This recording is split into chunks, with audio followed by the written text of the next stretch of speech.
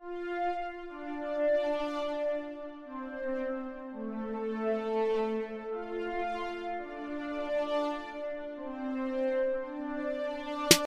everyone, and welcome to a special segment of the SWW show. It's me, AJ. It's time for an interview here with Howard from Muse Games, makers of Embr. The 10-second pitch is an Uber for firefighters. Yeah, I feel like that's the perfect, like, we've totally reached in the Embr universe. We've gone fully into there's a service for everything. yeah. I think that is pretty much the implication.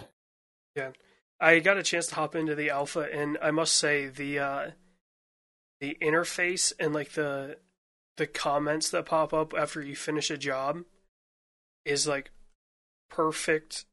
Just that kind of meta internet humor of how people review things on everything. Yeah. We definitely tried to have everything kind of themed around that. Just the whole like app, gig economy app review type thing. So yeah, the whole. I mean, I guess I'm glad you find it that way. We definitely try to theme everything around that. Yeah, and it works perfectly. Like, especially for these level-based games, like creating an interface that gets you from point A to point B, but in world is always a struggle that a lot of games have. And like Embr does it well. The new Cook Serve Delicious does it really well. But there are very few games that I can think of that are like, oh yeah, it's a level-based game that's got a level select, but there's an in-universe, reason for the level select. Yeah, that's a really good point. It's definitely trying to tie world progression and how we gauge, player performance for, just I guess beating like each of the missions and then tie it to, this whole like client review theme. So yeah, it worked out. For some of the like, if I don't know if you got to try, kind of the bonus mission type or the different game modes, and they're kind of like they're themed as like bonus, like your bonus star or bonus flame, in the world progression, like so, if you beat them, you can actually get like an extra star that goes towards your cumulative total for your world progression. So yeah, cool. And it's not a spoiler because it's like one of the first things that happened. It's like the third or fourth level that is in the game. Your Canadian invaders are hilarious. The accent was nailed perfectly, and just like, oh well, you guys think you're big and tough? No, we've got our like. If we go back to the Uber comparison, like it's Uber and Lyft, but the difference is Lyft isn't from Canada, but like it's a competing like, hey, we can do this too, and just that first interaction is hilarious with them, and it's really fun when you can, when people can make the baddies fun in universe. Because otherwise they're like, oh, they're a big bad, and a lot of people see big bads as like, oh, okay, they're just there. They don't necessarily connect with the character. And even though they're not really like characters, it's just a voice, you still connect to it because it's like, oh, this guy's trying to do this, and it's funny, and they kind of put you in a situation of like, oh, we kind of made a false claim on the app, but now you have to escape, and it's definitely a fun introduction.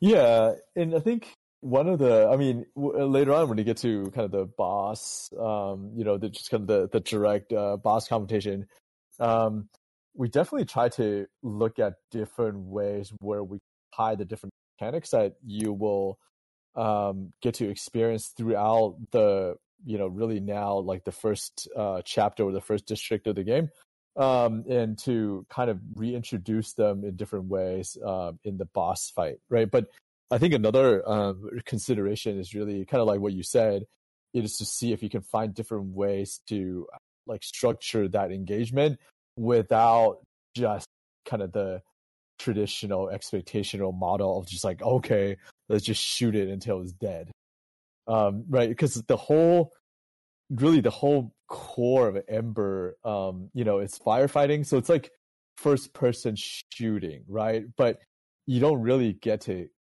kill anything, at least not directly. It's a first person shooter where you're not shooting bullets, and the target that you're shooting at isn't an animate object. It's all like, I guess fire in a way is animate, but it's for the most part stationary. And yeah, you're quote unquote shooting water at fire. Like, it doesn't sound fun. It's not, because like work simulators are always the type of games that people are like, oh, I don't really want to do that. Like, it sounds interesting, but when it gets down to it, like, do I really want to drive a forklift around? No. Do I really want to drive a semi around? For me, yes, because I find the truck simulator games awesome. But to have like the interaction of, okay, it's not just that. It's you're running around saving oblivious people on their phones. You're trying to bounce people off trampolines to land them in mattresses. You're trying to yeet little girls off roofs to make sure they get to the rescue zone. All while you're an old lady. Definitely. I think the part of what we wanted, like the kind of feeling, right, the engagement, the or the experience that we want players to have is really more of this frantic, hectic, just like you rush into the burning building and, all kinds of stuff would just happen real time, and you have to like, make quick decision, almost like time management, like where you had to basically like manage different things and do different things, and it's meant to be more hectic.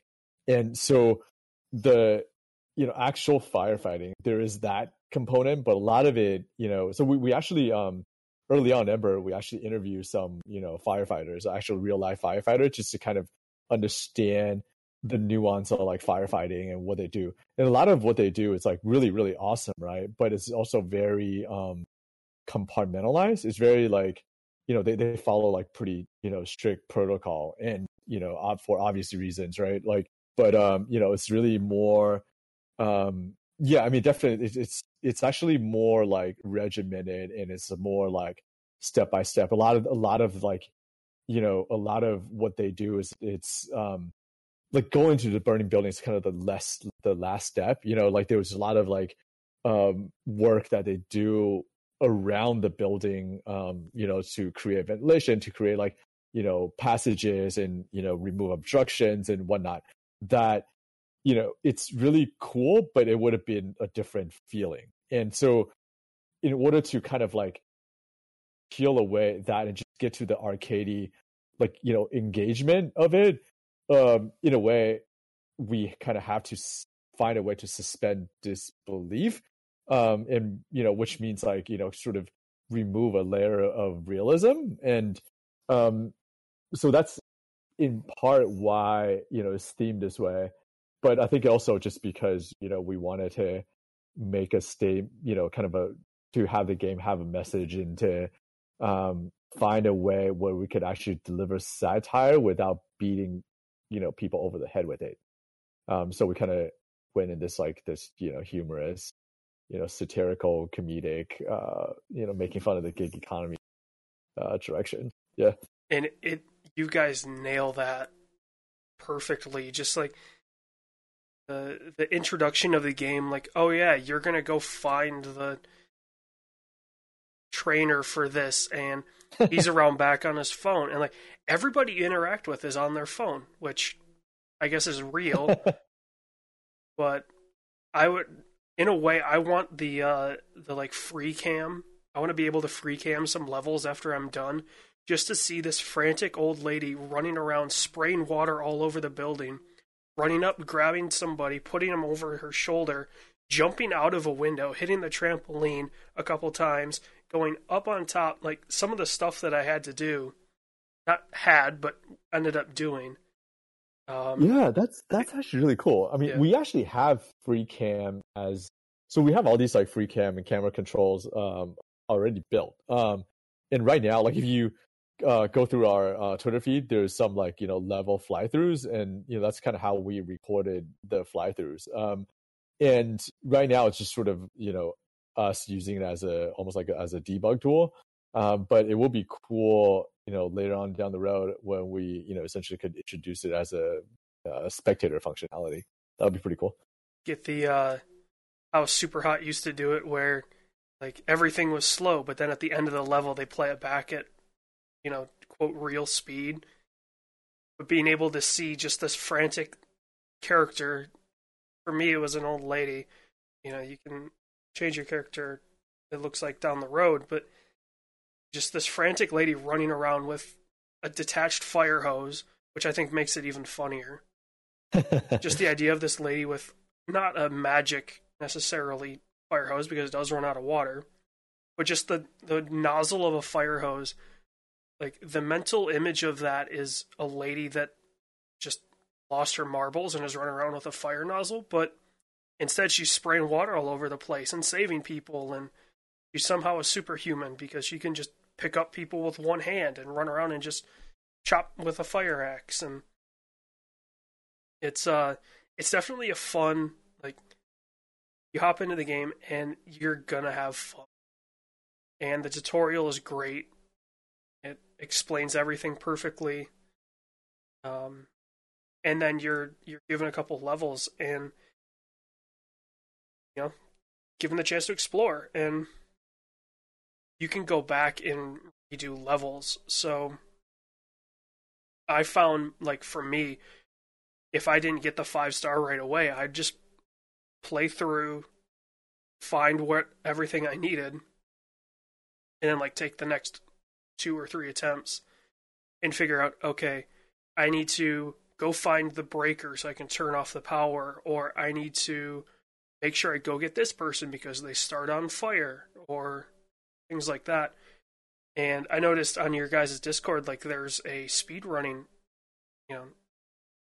side of this, which I'm going to just greatly enjoy watching people speedrun this game because, given the chance to play it, I'm like, okay, there's, I guess, a way that you can do this fast, but there's also, like, it gives you the ability to, okay, you can basically put the entire house out if you want, and then do everything. Yep. There are definitely multiple ways to approach the different levels. I mean, speedrun will be interesting. I mean, right now, the earlier levels that you got to play, they're, I mean, I guess the difference, the variance or the difference between, like, say, someone, regular person running through it and someone who's really fast, maybe like may not be as drastic. But I mean, it would be really interesting to see, how people approach some of the later levels, which are, significantly more complex. And to speedrun through those and see like what people do with them, like what tools they use and what tools they bring. I think it would be pretty fascinating, at least for me. Yeah, seeing how, like, okay, how does somebody that is very good at this game compartmentalize, okay, I need to get this person, then this person, then this person. And that strategy, I think, is actually a really fun way to watch. Like, a lot of speedrunners, in a way, like, break the game, either through exploiting something or something like that. But it gives you an idea of, like, okay, this is how the system works. And then you can use that and go, like, okay, these interactions you can speed up by doing this. Or in Embr, you can, you basically, you're not required to get upgrades, but being able to break stuff with a fire axe while carrying somebody is a very useful upgrade. It's pretty expensive. You could get, I think, the fire extinguisher for the same price. But, it's one of those, okay, do you want the ability to break windows while carrying somebody, or do you want the fire extinguisher? Like your guys' path of, okay, you have a limited loadout, and it gives you the idea of like, okay, I want to choose the path of basically just get in, get the people out, and go, or I want to put the whole house out. Yeah, definitely. And I always like games that give the option of, even though it doesn't seem like there's paths, like the path of, for Embr, being able to shoot water a long distance and very accurately. So you could do it from across a room because maybe there's electricity and you need to find the source, but you want to put the fire out. Or there's the path of water grenades, just running in and let them go. Or there's the path of, okay, find everything that you can, find the cash piles, rescue all the furniture, like get those tips. Yeah, and there will be a game mode specifically for that. Cool. Yeah, I think I got a tip on the first level and then just didn't care. I was like, okay, I'm just rescuing all the people, and if money ends up becoming a thing, I'll go back and rescue some furniture. But other than that, people, your house is on fire. I'm getting you out. I'm not going back for your stuff. You only tipped me like $5. Yeah. It's definitely interesting. I mean, we've seen so far just like people approaching the game pretty differently. Some people are just like, yeah, we're just gonna strictly get the people out, and some people do want to take time and do other things or just mess around. So yeah, it's kind of satisfying just to see, so far, just to see that there are different approaches to to a mission, and people really, I mean, part of the kind of our design philosophy is to really allow for as much of a possibility as possible. So if you want to take an axe and hack off the switch, and you want to toss your client off of a balcony, onto a trampoline, like there's just like a lot of, I mean, in a way you can do maybe not everything that you want to do, but like a lot of things that you could think of doing. So I think earlier part of the kind of the design philosophy almost is just, well, hey, what is someone supposed to do that? Well, yeah, we're gonna make it happen. Yeah, the freedom of, there's a lot of stuff that you're like, oh, you can actually do that, like bouncing people off trampolines. If you were good enough, you could be at the top of the building and bounce them down floors and into rescue zone. Or you could be like me and throw them off the balcony and they land just in front of the fence, and then think that you can get some more distance if you're higher, thinking of physics, and instead you kill two people with, I guess, one stone. The death message is hilarious. Like, oh, they didn't make it this time. Guess you'll have to do better next time. Is such a like, well, I guess how in a world where you're being very satirical with the gig economy. How do you, like, a lot of these apps, their failure messages are something similar. They're a oh, I guess the app crashed, so guess you didn't get paid for the past 3 trips that you gave, or stuff like that. And to have that message of like, oh, I guess they didn't make it, and then just 2 skeletons laying on the ground next to each other, I'm like, all right, really funny. I have to start this over because I needed one of those people to make it. Yeah, it's just, you guys have nailed the humor, the satirical aspect of this to a T. The art style is amazing. Everybody go wishlist this on Steam. And it comes out the end of this month, correct? Yeah, it comes out on the 21st, 21st. into early access. Cool. So yeah, people, it'll be up on Steam. Again, it's currently on the store, so you can add it to your wish list. Um, then goes live the 21st. Yes, it'll be early access, but honestly, what game isn't at this point? Like, I mean, Yeah, I we, mean, we with live in a world of live games, right? So like every game is early access. yeah, I mean, I guess that's a good point. I mean, so the game is not, so we have a lot more content and a lot more mechanics and systems and features that we wanted to add.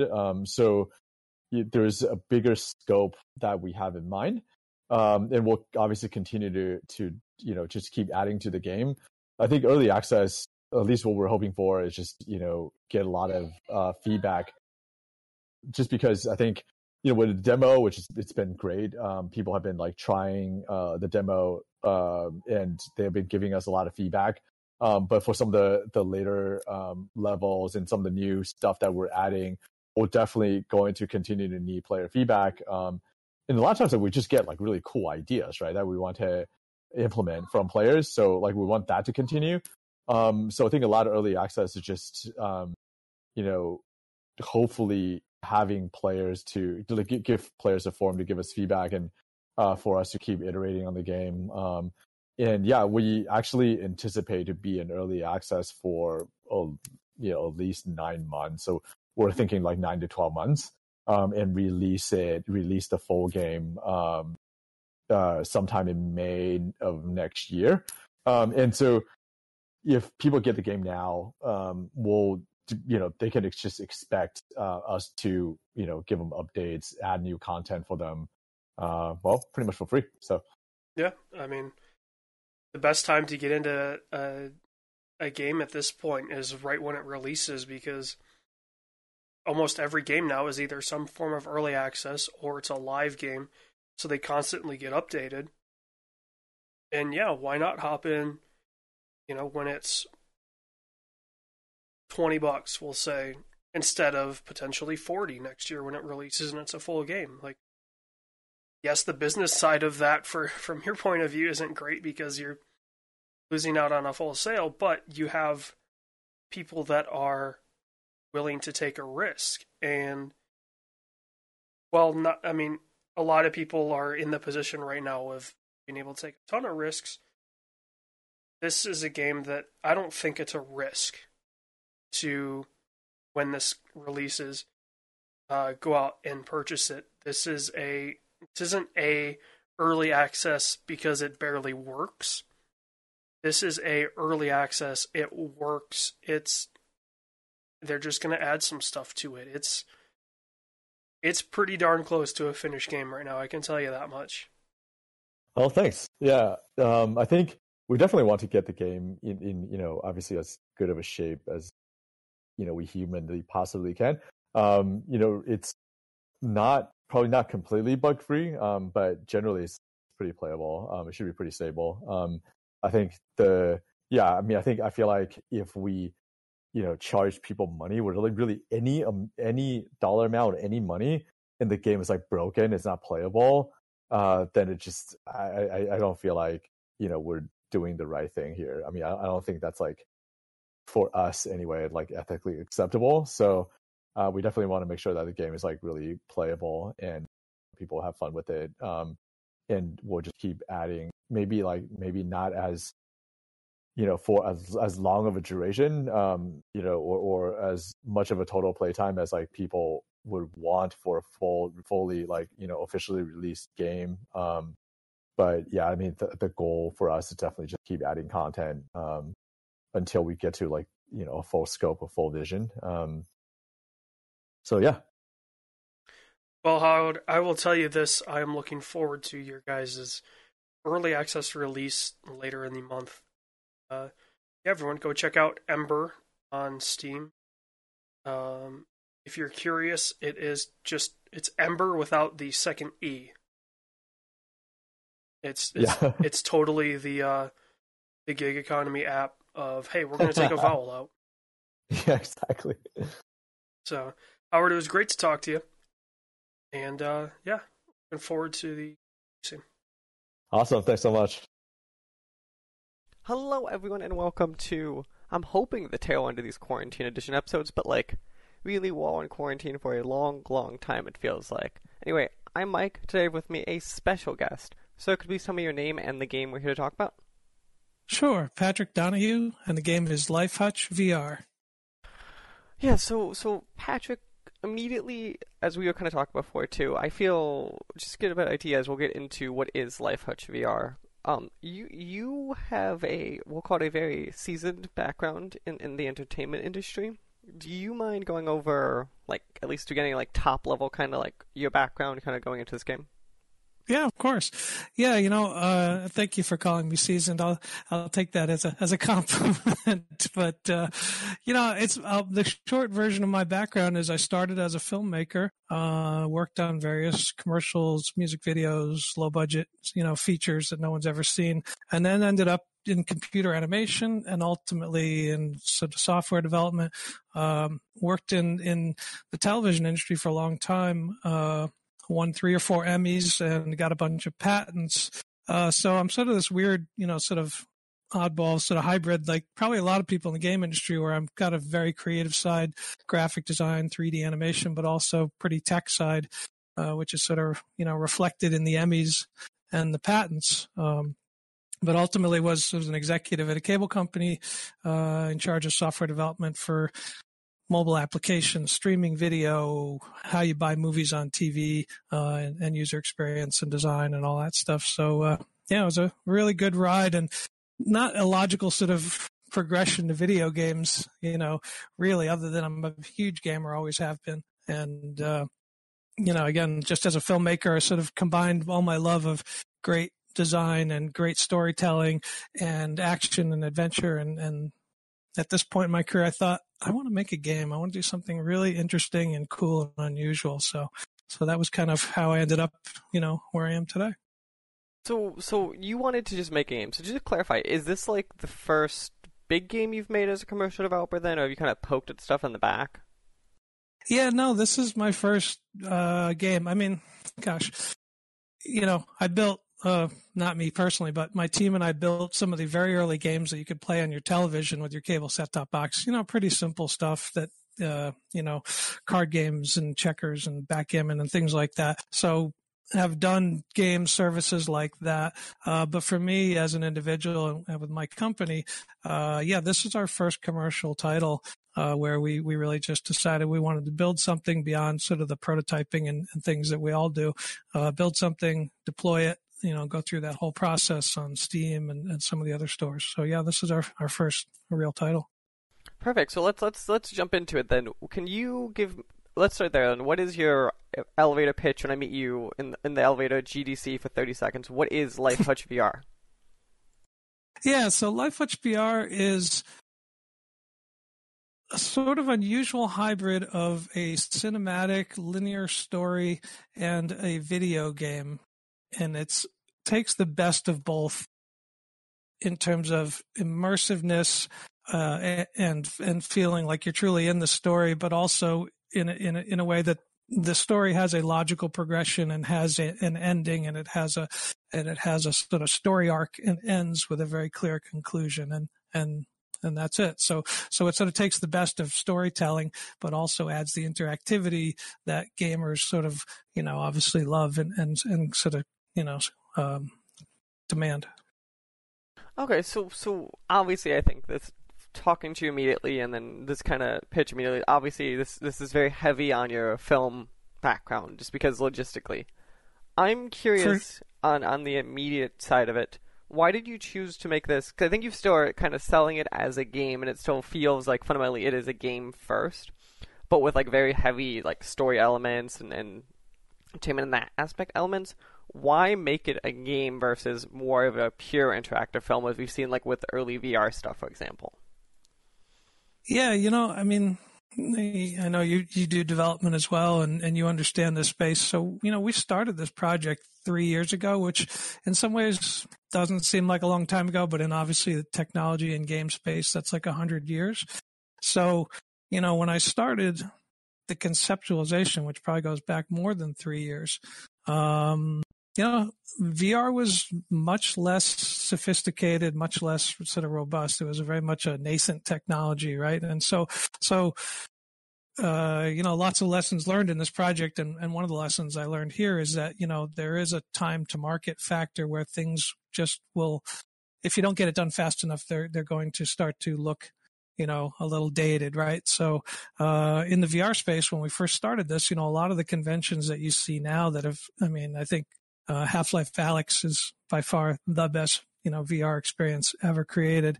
You look at just the sophisticated interaction models and the way that they've solved a lot of problems of how do you grab things and move with things and walk. And, that stuff has been happening in real time, right? So being, relatively early to the space, we had to really figure out with not a lot to work with, how do you tell a story, using VR, and how do you, just the simple mechanics, again, stuff we've all been trying to figure out. How do you move?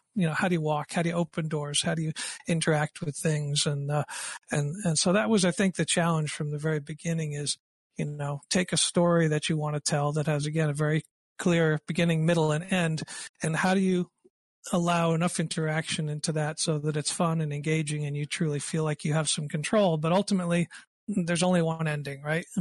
Ultimately you have to go through a series of steps. You have to hit a certain series of story points and then ta-da, conclusion, and sort of that's, the big finish, right? So, that's been really, I think, the challenge with VR is how do you do that?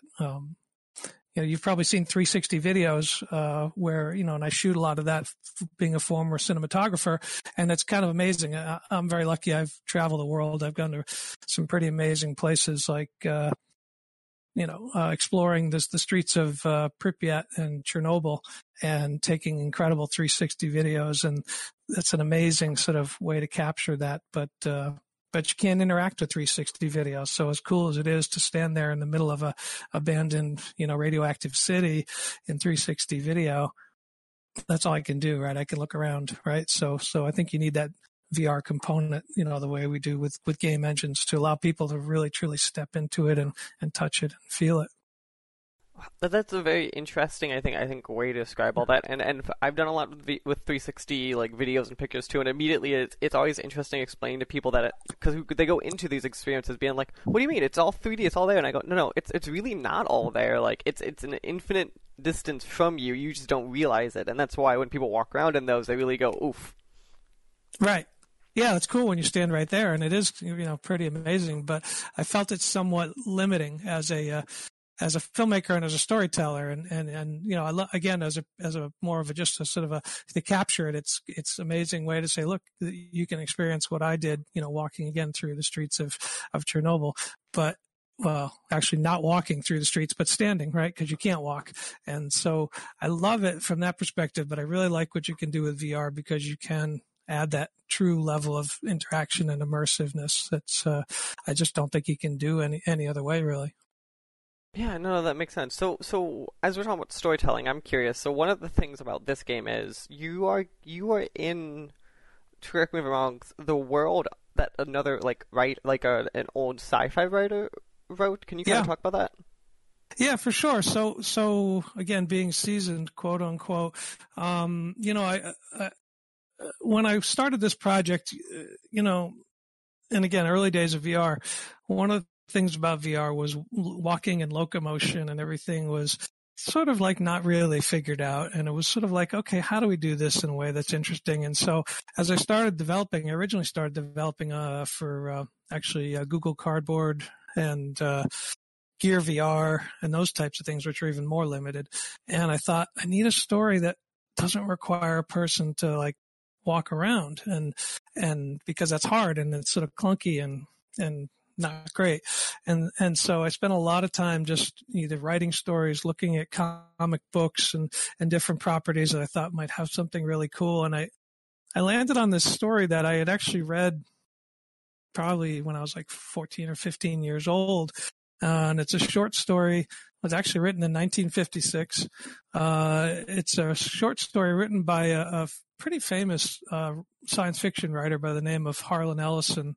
And he actually passed away during the production, so unfortunately I never got to show it to him. But he's written a lot of stories, but he's probably most famous for, he wrote an episode of the original Star Trek. I believe it's called City on the Edge of Forever, which, I think won an Emmy.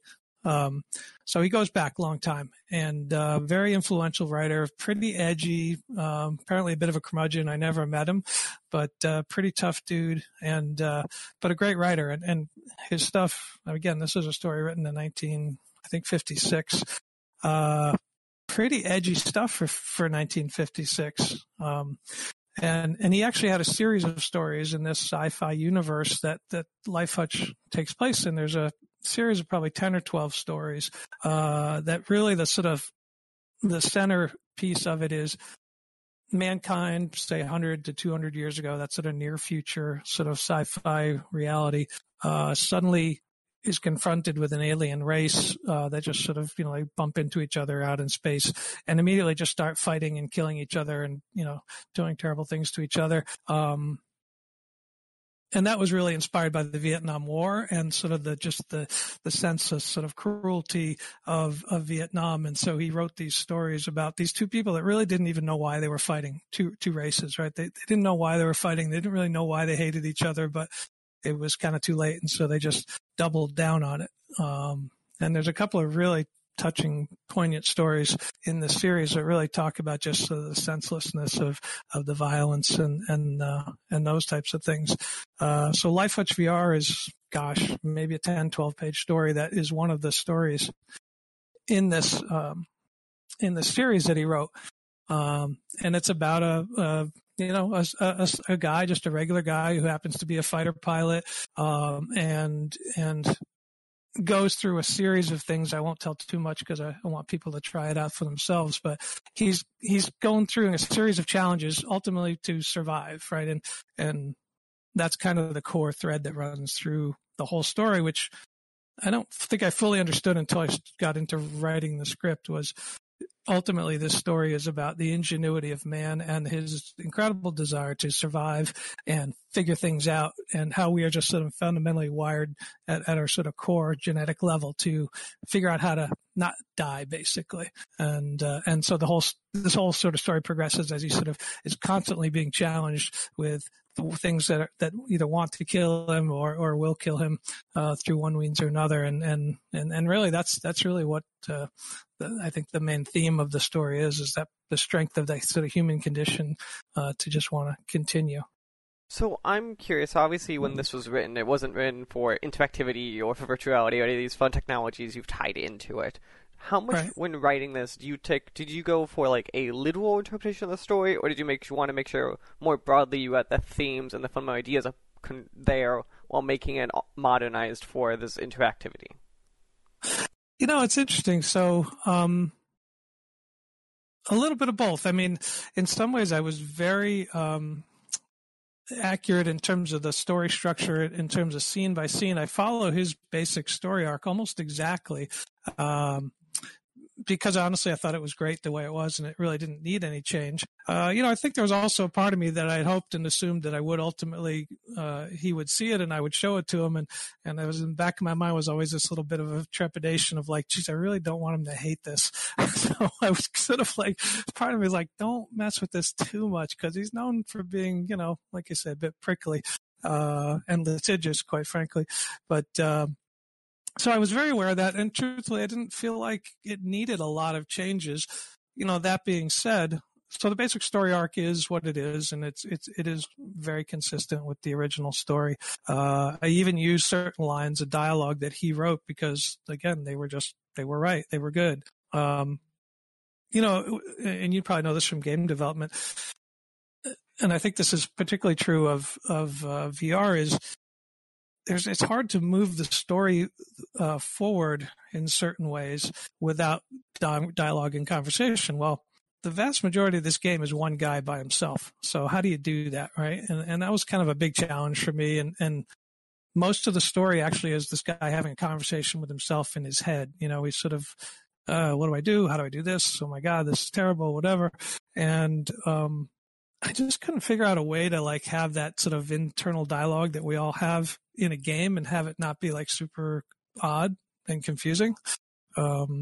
so one of the things I did was I invented a character, sort of like, I guess, since I've just been replaying Halo, sort of like Cortana, just the computer voice in your head, right? Just sort of helped you solve problems. So I invented this character called Angel, which is really just a computerized assistant. And she kind of says, do this, go here, this is what's going on. So that is just as a story device became a really easy way to kind of help the players understand what's going on. I think the other major change I made was there was a bit, I felt there was a plot point that was not clear in the story, which I don't want to give away too much, but there's a robot that is this sort of very menacing robot, and it wasn't clear why the robot suddenly kind of loses its mind, and so we had to kind of build in a backstory there and invent some characters to sort of explain the what happened, that led to this very key sort of story element. But other than that, honestly, it's I think very faithful to the original story, which was part of my goal, frankly. Interesting. So as we get towards the tail end of this, I have a couple more questions. One of the ones I'm very curious about, since we kind of lead it to the beginning, is this is you and your team's first full-blown video game in the professional sense of I'm going to create a thing to fundamentally release it into the public for general viewing, all that. What right.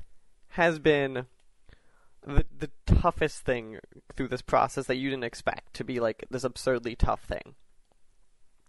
Interesting.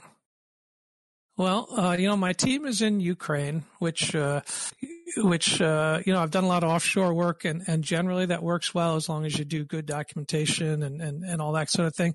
It's still tough. So we had, time zone issues, language issues, and just not physically being in the same space, which, it's the way of the world now. I get it. And I've certainly done a ton of work offshore, but there are some sort of innate inefficiencies that come with that. There's a lot of cost savings too. So that's the trade-off, right? So I would say in a perfect world, I would have had my team right there, because, you can look at something, and you probably know this from the work you do. You can sit at someone's cubicle. You can look at what they're doing and say, no, change this, or, oh, that's really great.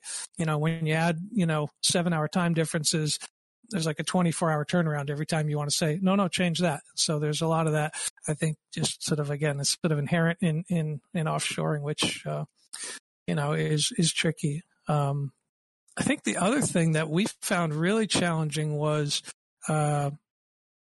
the certification process for the Oculus Rift, which I have to tell you, I think the Oculus tools are phenomenal. They're a validator tool. They've got these wonderful, software that allows you to get all kinds of diagnostic reports and frame rates and this and that, and, really excellent tools. I would say their developer support is probably the best I've ever seen, which is good, because the sort of criteria for frame rates are really aggressive for low-end GPUs. So it is really tough to make something, for me, right, I'm clearly a cinematic guy, and most of the really nice comments I get about the game is just how beautiful it looks and just how rich and wonderful it is, which, for me is a great compliment as a former filmmaker. But boy, it is tough making that work on, I'm trying to think, these low-end cards. So there was a process where we had to continually take out lighting effects, take out particles, take out, all those things to try to get it down, and, remove geometry. And so that was, for us, I would say, the biggest challenge, to the point where we actually, because I wanted it to look as beautiful as it did, we actually created sort of a quality switch in the game, so that there's the default sort of quality, which is, allows us to get certification in Oculus, and then there's you click the switch to the enhanced version, and it looks, 10 times better, which I assume, most people with VR rigs have pretty decent graphics cards, unless you bought, first gen system and you've never upgraded. So my hope and assumption is most people are going to switch over to the enhanced graphics, because it's just a much, much better experience, just much nicer to look at. Oh, okay. One more thing I'm curious about. So you said the team's in the Ukraine. Is this something, so obviously we saw with this, there's pluses and there's minuses to this you being so far away from them and logistically. Is that something that next time, if you make another game, you want to do again, or is it kind of like after the experience, you're like, no, this was an interesting experience, but I feel the disadvantages are too strong? It's a really good question. Like I say, I've done tons of offshoring in India, Russia, other places in my former career. And it is a reality of the new world. And truthfully, with us in quarantine at this point, whether a guy, I'm in New York, right? So whether the guy is in Queens or Chicago or Florida, we're all kind of, working remotely anyway. So look, I mean, there's huge advantages from a cost perspective, and, we're a small company. We're trying to keep our costs down. So being in New York, I mean, we pay a premium for developers here in New York, and engineers are really in high demand. So, it would be tough for me to produce something like this in New York, strictly from a cost perspective. If I lived in another part of the country, maybe, but, there's great talent here, but they're just very expensive. I would say the artists that I worked with, just spectacular. Just truly like the concept artists. If any of your listeners love that kind of stuff, there's some of our concept art on our website, which is lifehutchvr.com. I'm actually going to put up some more because I just really love the sort of, concept pre-visualization work we did. It's really stunning sort of, film quality type work. So I thought the artists were excellent. The 3D artists were phenomenal. So there's incredible talent, especially in that part of the country. But yeah, it's tough. Again, the language barrier. I thought I would learn Russian during this project because I've worked with a lot of Russians over the years. I did not learn very much Russian or Ukrainian. So, that made it a little tough for me. So yeah, language, time zones, all those things, tricky. Yeah. Even so, I just do a lot more in the scheduling, the interview side of them. Yeah, there are shockingly how many times you're like meetings at this time, and one of us didn't realize that like daylight savings time was a thing, or just logistically, you're like, oh god, half the time you're like, can we just not have time zones? Yeah, we ran into that many times, like twice a year, I guess, basically, where suddenly half of us would be on the call at the wrong time. And, we do all our, scrums and everything at usually like 7 a.m. because that's when it kind of works for everybody. Right. So yeah, it's tough. And only two of the guys on our team really spoke English well. So the producer and the PM. So, everything had to filter through them, which makes it tough. But great guys, And interestingly enough, I mean, you're a developer, so maybe you understand this. So, I'm a halfway decent developer. I've been coding on and off, my entire adult life. When I go into Unity, which is what we built it in, it's coded in English. So I don't know how they do that, or I don't even know how that works. I guess I just don't understand how that works. But yeah, I don't know. I guess they're not coding in Russian because I can open it up and I can read, what they're doing. So. Oh yeah, logistically, I guess it's one of those things that like until you run into, you never think about something like that. Of like even like keyboards are different, or other things of like, oh, how do we translate this when we have two versions of Unity in different languages running? Like, yeah, it just gets weird. I have no idea. Yeah, I have no idea how that works. It was pretty funny because I wrote all the scripts and all the copy and all the dialogue, and they would put it in, but most of them didn't know what they were looking at. So I would inevitably have to do a lot of proofing of stuff. Just like when they send me Russian, I don't know what I'm looking at either, right? So, so those are interesting challenges, but again, been doing that for a lot of years, so that's fine. And the good news is there's incredible talent all over the world, and I really enjoy working with people all over the world because they get some really interesting perspectives. So it's a worthwhile process as long as you do it properly, I would say. Nice. So now I have to ask the tough question. It's kind of like when you have to choose your favorite child question. After working now in multiple entertainment mediums over the years, what on a fundamental guttural level is like your favorite, or like if you only had to work in one, which would you work in? Let's see. From a pure satisfaction standpoint, as an artist, I really like this world. I mean, Life Hutch is hopefully the first of many projects. And maybe this is just because of who I am, but, again, as a filmmaker, as an artist, as a 3D guy, as a pseudo coder, I love the potential for what we can create. in VR in particular, and in general, kind of the video game space, because they're so rich now. Again, I've been playing games. I mean, my first real gaming computer was an Amiga, which a lot of the guys listening to your podcast may not even know, but that was an amazing machine in its day. But, it's to see how good things look and sound, and how robust the game engines are now, and just the quality of the assets. It's kind of a perfect storm of opportunities for people to make really great stuff without spending piles of money. It's just, the fact that the game engines are so good and they're basically free, if you keep it under a certain, I think $250,000 or something. That's just an incredible resource. So, I love the space. I think it's amazing what you can do. The tools are there. I struggle a little with VR because just the installed base isn't that big.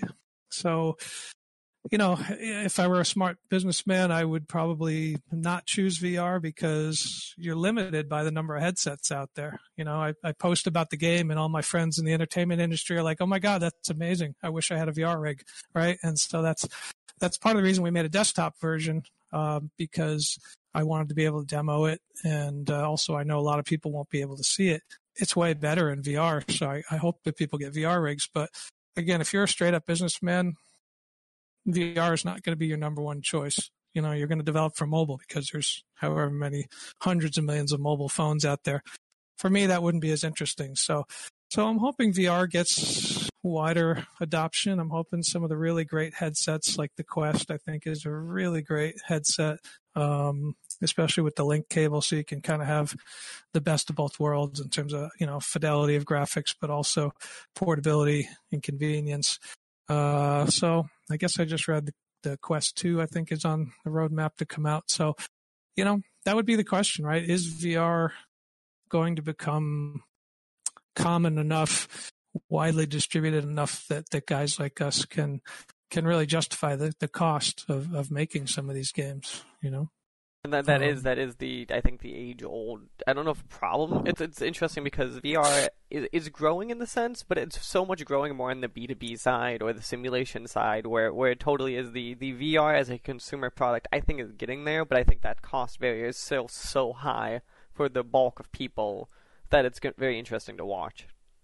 Yeah, $1,000 is a lot of money for people to invest in some of this technology. And you're right, the sort of enterprise side, it's like, huge, right? Just like AR and VR, that's huge because they have tons of money, they can afford it. But that's a lot of money for a consumer, and you've got to give them a really compelling experience. Which is again why Alex came out with the Valve Index, right? Ultimately, they could never have justified the expense of that game, which is just stunning, unless it was basically as a marketing expense for that headset, right? So the question is, when do we get to that point where there's enough headsets out there that it starts to bring in the developers and bring in, unfortunately, the money which is required in order to, give guys like us, what we need to continue going on this business. Well, Patrick, I want to say thank you again for sitting down and talking to me during this fun Thursday morning during the pandemic outside. So just to clarify, people, the game is Life Hutch VR. It is lifehutchvr.com. Is that right? Is there any other place I'm missing? That is right. It's also on Steam, and it's on the Viveport store, and hopefully coming soon to the Oculus store. Perfect. Well, again, Patrick, thanks for sitting down with me, and enjoy the rest of your day. All right. Thank you so much. Hello, everyone, and welcome to another one of these fun interview special episodes of the SWW show. I'm Mike. Today I have with me a special guest who's working on, I'd say, post-apocalyptic game, but I guess right now we'll call it the modern times, I guess is the best way to put it. Can you, sir, please tell us your name and the game that you're here to talk about? Hello, my name is Anton, and I'm working on the game Atom RPG. Perfect, yeah. So, Atom RPG, immediately, I think it is everything you guys talk about too. When you go in this game, it feels like, you guys were giant fans of, like, the original Fallout and Wasteland titles. I'm curious, was that just, like, going into it where you just, like, I miss this type of game? Or kind of, like, where did this initial, like, push for, like, going back to this very 90s nostalgic kind of title go from? Well, the initial idea of creating game like that. I mean, like Atom RPG is something similar to classic Fallouts, like Fallout 1, Fallout 2. The initial idea was in 2008, and it was our programmer, Dmitry. He was fiddling with this idea. He was thinking, maybe I should do something like that. So I think he started creating an engine, like an in-house engine for this game. But since he was in high school at the moment, it didn't really go that far. So time passed. He started working in gaming industry, and in 2015, just in his spare time, he decided to make a technical demo for Atom again, like to create this idea of his. Just put it out on the internet, and just people started flocking in who were interested in making such a game, like a classic RPG. Basically, not specifically Fallout-like, even though, of course, Atom is a very Fallout-like game, but just people who liked classical RPGs, and by classical I mean like classical Western, like Baldur's Gate, Fallout, Iceland, I don't know, etc., a lot of them. So I was one of those people, and till 2017 we worked on the game on our time, and in 2017 we started a Kickstarter campaign, and after that came a company, let's say a team, official team. That's interesting. I think immediately how long the game's development for. Like that's an immediate thing of like, wow, that's the idea of floating around for that long. So I'm curious then, like, because you said originally you weren't part of the original founding that way. How did you get on the project? Let's start from there, kind of. 'Cause obviously, I think if people kind of hear too. Mm-hmm. You guys aren't from, like obviously I'm from, like, America and those kind of, a lot of audiences, but you guys are definitely not from America. You guys are from, like, Eastern Europe and stuff, too. So I'm very curious, like, how this all came to be in that way. Basically, my story is very simple. I was just, I was just sitting on the internet doing nothing, wasting time, and I just, accident, I just found a video of Atom. Somebody found this technical demo that Dmitry made, played it, and it was a very small video, like, I don't know, like 300 users, and I can't tell you right now how I found it. So, and I watched it and was like, this looks cool. I mean, I don't know, this looks cool. So I started searching. I found out the website where, call it like game developer website, where he was sitting. I just registered there and I wrote like, listen, maybe you need a writer or something, writing dialogues, quests and stuff like that for the game. And he was like, yeah, sure, cool. So that's how I joined the team in 2015. Like, obviously these teams come together a lot of times. You hear these stories of, like, teams just found each other and just now made a game. I've always found it interesting when those teams, like, the idea actually works, because a lot of times you get these, like, internet teams or these scattered things, also the game just kind of stops one day, or, like, it never happens. So it's always fascinating when, like, the game actually goes through development and happens. Yeah. Well, since, I mean, like I said, like, the idea was from 2018, so 2008, so, like, people who were standing behind were very determined, and people who stayed in the company were also, like, very determined people, yeah. Again, like, as I said, like, we worked on the game in 2017, I would even say, like, till the end of 2017, even after the Kickstarter campaign. Most of the team worked on the game still in their free time, in their spare time, so it's like, you're doing your job, you're doing something, and then after that you go home and you you sit before your computer and start just developing Atom. So, but that was something we'll choose to do. That's interesting. So let's jump into Atom, and it's obviously I'd call it a sequel, whatever you want to call it, Trudograd a little more of. So obviously one of the big things with the Fallout games on a fundamental level is they're very American-centric, because where they were made, like, it's 50s Americana, like, all that. Your games are not that. Your games are set in Eastern Europe, specifically in the Soviet Union. So I'm very curious, like, when you guys are going through that cycle of it, what are the pieces you pull from that idea of like how do you make it very Soviet Union? Again, it's probably America doesn't understand that, but like what do you guys are like the nostalgic part of that kind of you pulling from? That's actually a hard question. I wouldn't say that we're necessarily trying to make it nostalgic or something like that. It's just, I mean, I guess it's nostalgic to a certain point. Basically, like we're just, it's hard to say. Like I don't know. I mean, we all grew up and we're all born and grew up in Eastern Europe. Some of the guys in the team were even grow up in Soviet Union still.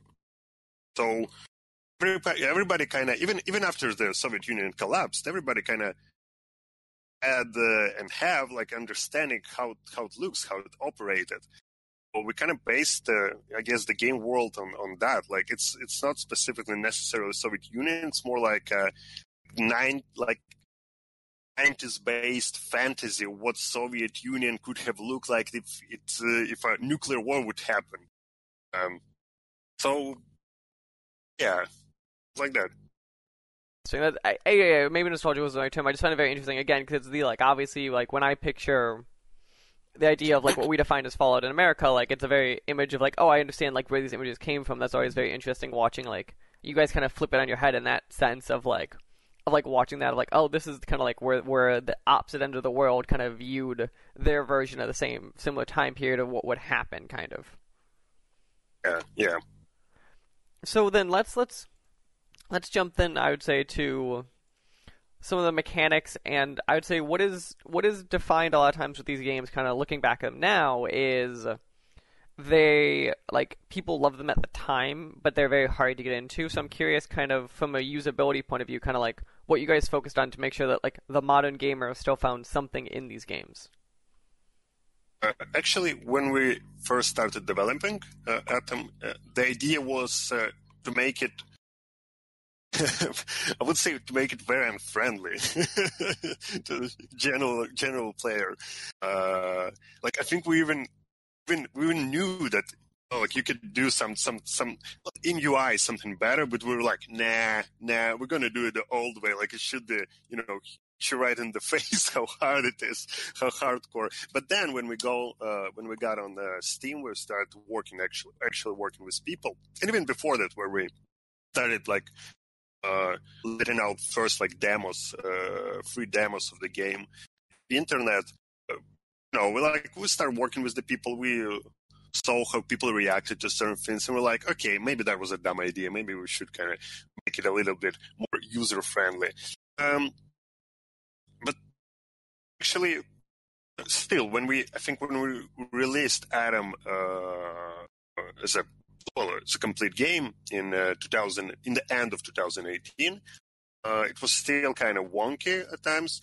And people were giving their feedback.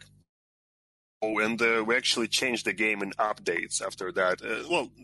Didn't change the game all that much. We changed moments, made it more user-friendly because our players were giving us feedback how to do it better, how they see it should be done. But we just kind of listened to them and made it like that. I don't know, like right now with Trudograd, I hope, made it even more user-friendly, but again, it's an ongoing process. So probably when we release Trudograd, it will be more, I don't know, less hardcore, I guess. At least less hardcore when I'm talking about UI and stuff like that. Because I would argue from what I've played of you guys are kind enough to give me some code. The game still has the difficulty. Like it's not like I feel like you guys still nailed it. This isn't inherently blindly easy, and so I'm very curious. Then kind of, I assume you guys have watched the success in recent years of more difficult stuff, either in the strategy genres or in obviously like you have the Souls ideas of like no, difficulty can work. It's just a matter of how you portray the difficulty. Yeah, but this. It was always like, at least in Eastern Europe. I don't want to generalize and say like, oh, everybody in Eastern Europe would do it like that. Like difficult games are actually very respected. I don't know why. Like if it's more difficult, it's better. Like if it's just like a complete ball buster, great, it will go. So I don't know. So it's always like we knew that people because of course like the start we were creating it, I guess, when we were just doing it from our bedrooms. We're creating it for just people on the forum that we were seeing, people on our group on our social media, just talking with those people when we still didn't have Steam and stuff like that. And we knew that what those people wanted, and we knew what we wanted from a game, so we wanted it to be quite hard. There wasn't any special idea behind it. It was just natural, I guess. I'm curious, actually, now that we talk about, because obviously you guys are culture European and you define it more like even mechanically or like that kind of stuff of it. Is your audience, that you've seen sales and response to it, has it been very heavily in Europe? Have you seen more of a global response to the game? It's actually, quite global. We have a lot of players from USA, from America. We also have a lot of players actually from Asia, and since we have a Chinese translation of the game, that of course helps a lot. Interestingly enough, we have a lot of more global audience, I guess. At the start, was more like it was probably more Eastern European based, but eventually, I can't even say. From what country there are more players. I'm not really sure. It's all around the world. Yeah. Interesting. So as you guys have seen then global sales, I'm curious, have you guys felt a need to adjust the game at all to be more akin to a global audience? Or are you very much like, no, this is what we're making, I don't care where it sells, this is kind of like our general vision of the game? Depends. I mean, in case of translation, we actually work. If we talk about English translation, we're working with a great writer, Scott Ham, who also worked on a lot of other RPGs. So, kind of helping us to edit the translation, make it better, make it more, I guess, understandable for not only American audience, but like audience from all around the world. Because, of course, like in the game originally is written in Russian, and there's a lot of, jokes and references and stuff like that I think probably from most countries wouldn't understand. So we kind of changed it a little bit for the English version. So, but I think it's just a respectable thing to do to the players. But other than that, I don't really know what we can change in the game. To appeal for a more general audience, I don't know.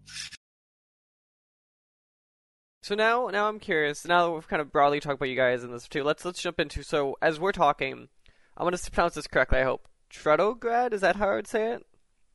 Trudograd. Trudograd, okay. Trudograd. Oh, it doesn't matter. So it just launched in early access like 2 days from us recording this. So you guys are chucking the sucker in early access. I'm curious, kind of, from your point of view, what is the point of early access in a content-heavy game like this, where that's usually the type of games I feel like are the ones that you see either do really well in early access or fall on their faces because it's very content-heavy as people go through it. Their motivation to do it again and again becomes harder and harder. Basically, our idea, we just put a lot of, different ways how you can certain situation, do certain quests, a lot of secrets, and a lot of stuff like that. Because it was like with Adam. Like Adam was in early access. What I would probably a year, maybe even more than a year. It was in early access, and still we have a lot of players who bought it in early access right when we just released it there, and who actually still are with us, who are still, who now bought Trudograd, and they're writing their comments there, and writing to us. They maybe found some bug or something like that. So I don't know. I guess people just find a lot of pleasure in say that, like dissecting those games, like looking for different ways, looking for different approaches to situations, and we like it ourselves. We like to add such things in the game. So maybe that's the ticket. I don't know, really. So early access then to you guys, you'd say, is much more of a. Would you say then you use it much more for a balancing point of view, or to like figure out what content you have to add next? It's balancing and content, of course, because right now we watched some responses at the moment, and I'm already starting to think like, okay, now maybe we need to change the strategy for the next update. Maybe we need to, add more, for example, like more battle quests or something like that, quests where we need to defeat someone. But that's just at the moment. Like maybe it will change when more feedback will come. Oh, sure. And balancing, absolutely, yes. We already, like even in the first patches, we already made changes to the balance just because people like pointed out that we did something wrong there. So it's very important, I think. It's interesting. So how would you guys then, in a lot of ways, because I'd say in early access is always interesting, because like when we define from early access to a complete game, I feel like it's very different game to game. What are you guys looking for to be like, okay, now the game is quote unquote done and we're going to release it to out of early access? Well, basically the game should be finishable. It should be complete from A to B, and should have all the. Will have. You could say, of course, it can change when you process of development. We like have like a roadmap in our heads, like what we want to achieve, what we want to put in the game. So when we know that it's ready, then we will release the game. So right now we're thinking it's probably will be possible to completely release the game in the late autumn, maybe start of the winter, worst case scenario. But it's possible. And we kind of, at the moment, we're pretty sure that we will do everything that we want to put in the game those dates. But who knows? We'll see. If for some reason maybe there will be something new that we want to put in there, or see that there's no time, maybe then we'll take. I'm starting to rumble here. Maybe they will take more time to develop, but I don't know if it's going to happen. So I have a couple, as we get to the tail end here, a couple more fun questions to you. As you've worked on these games for a while now, as we'll say. My first one is immediately either in the most recent game or the one before it. What is your favorite, most insane bug you've seen and had to have squished in the game? Actually, yeah, that's the cigarette bug. The cigarette bug, and we actually didn't squish it in the first item. What I'll explain what it is. Maybe you find it out, maybe you read about it, but I'll tell it. I'll tell it. So the idea, you can take stuff like objects in your hands in the game, and you can use it on other characters or on other objects on the game world. For example, you can take a bottle of vodka or something like that, and you can give it to an NPC, and NPC will actually drink it and say like, "Oh yeah, thank you, that's very nice of you." And and you can basically any such items that you can use on other characters. Now, thing is, we have item cigarette. Now, this item gives you a bonus to your crafting. It takes 1 health from you. You can still give this item to other characters.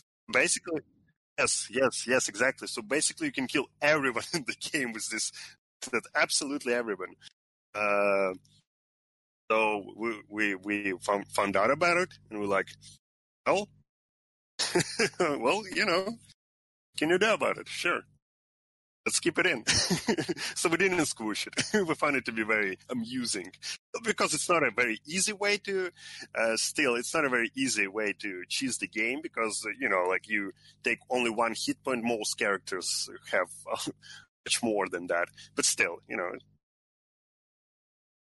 I could just imagine the amount of like. It reminds me of like in like Fallout games, you like put mines in people's pockets and stuff. It's the same idea of you just go, hold on 1 second, and we're just gonna walk away now.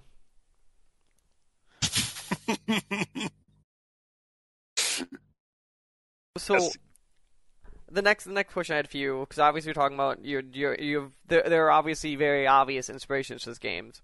So if you had to blindly pick one that you get to dream work on, would you work on more of a Wasteland game or more of a Fallout game? Have these two choices, like Fallout or Wasteland. Now, well, we're kind of working on a more Fallout game right now, so I guess just to make it interesting for myself, I would probably pick a more Wasteland type of game next.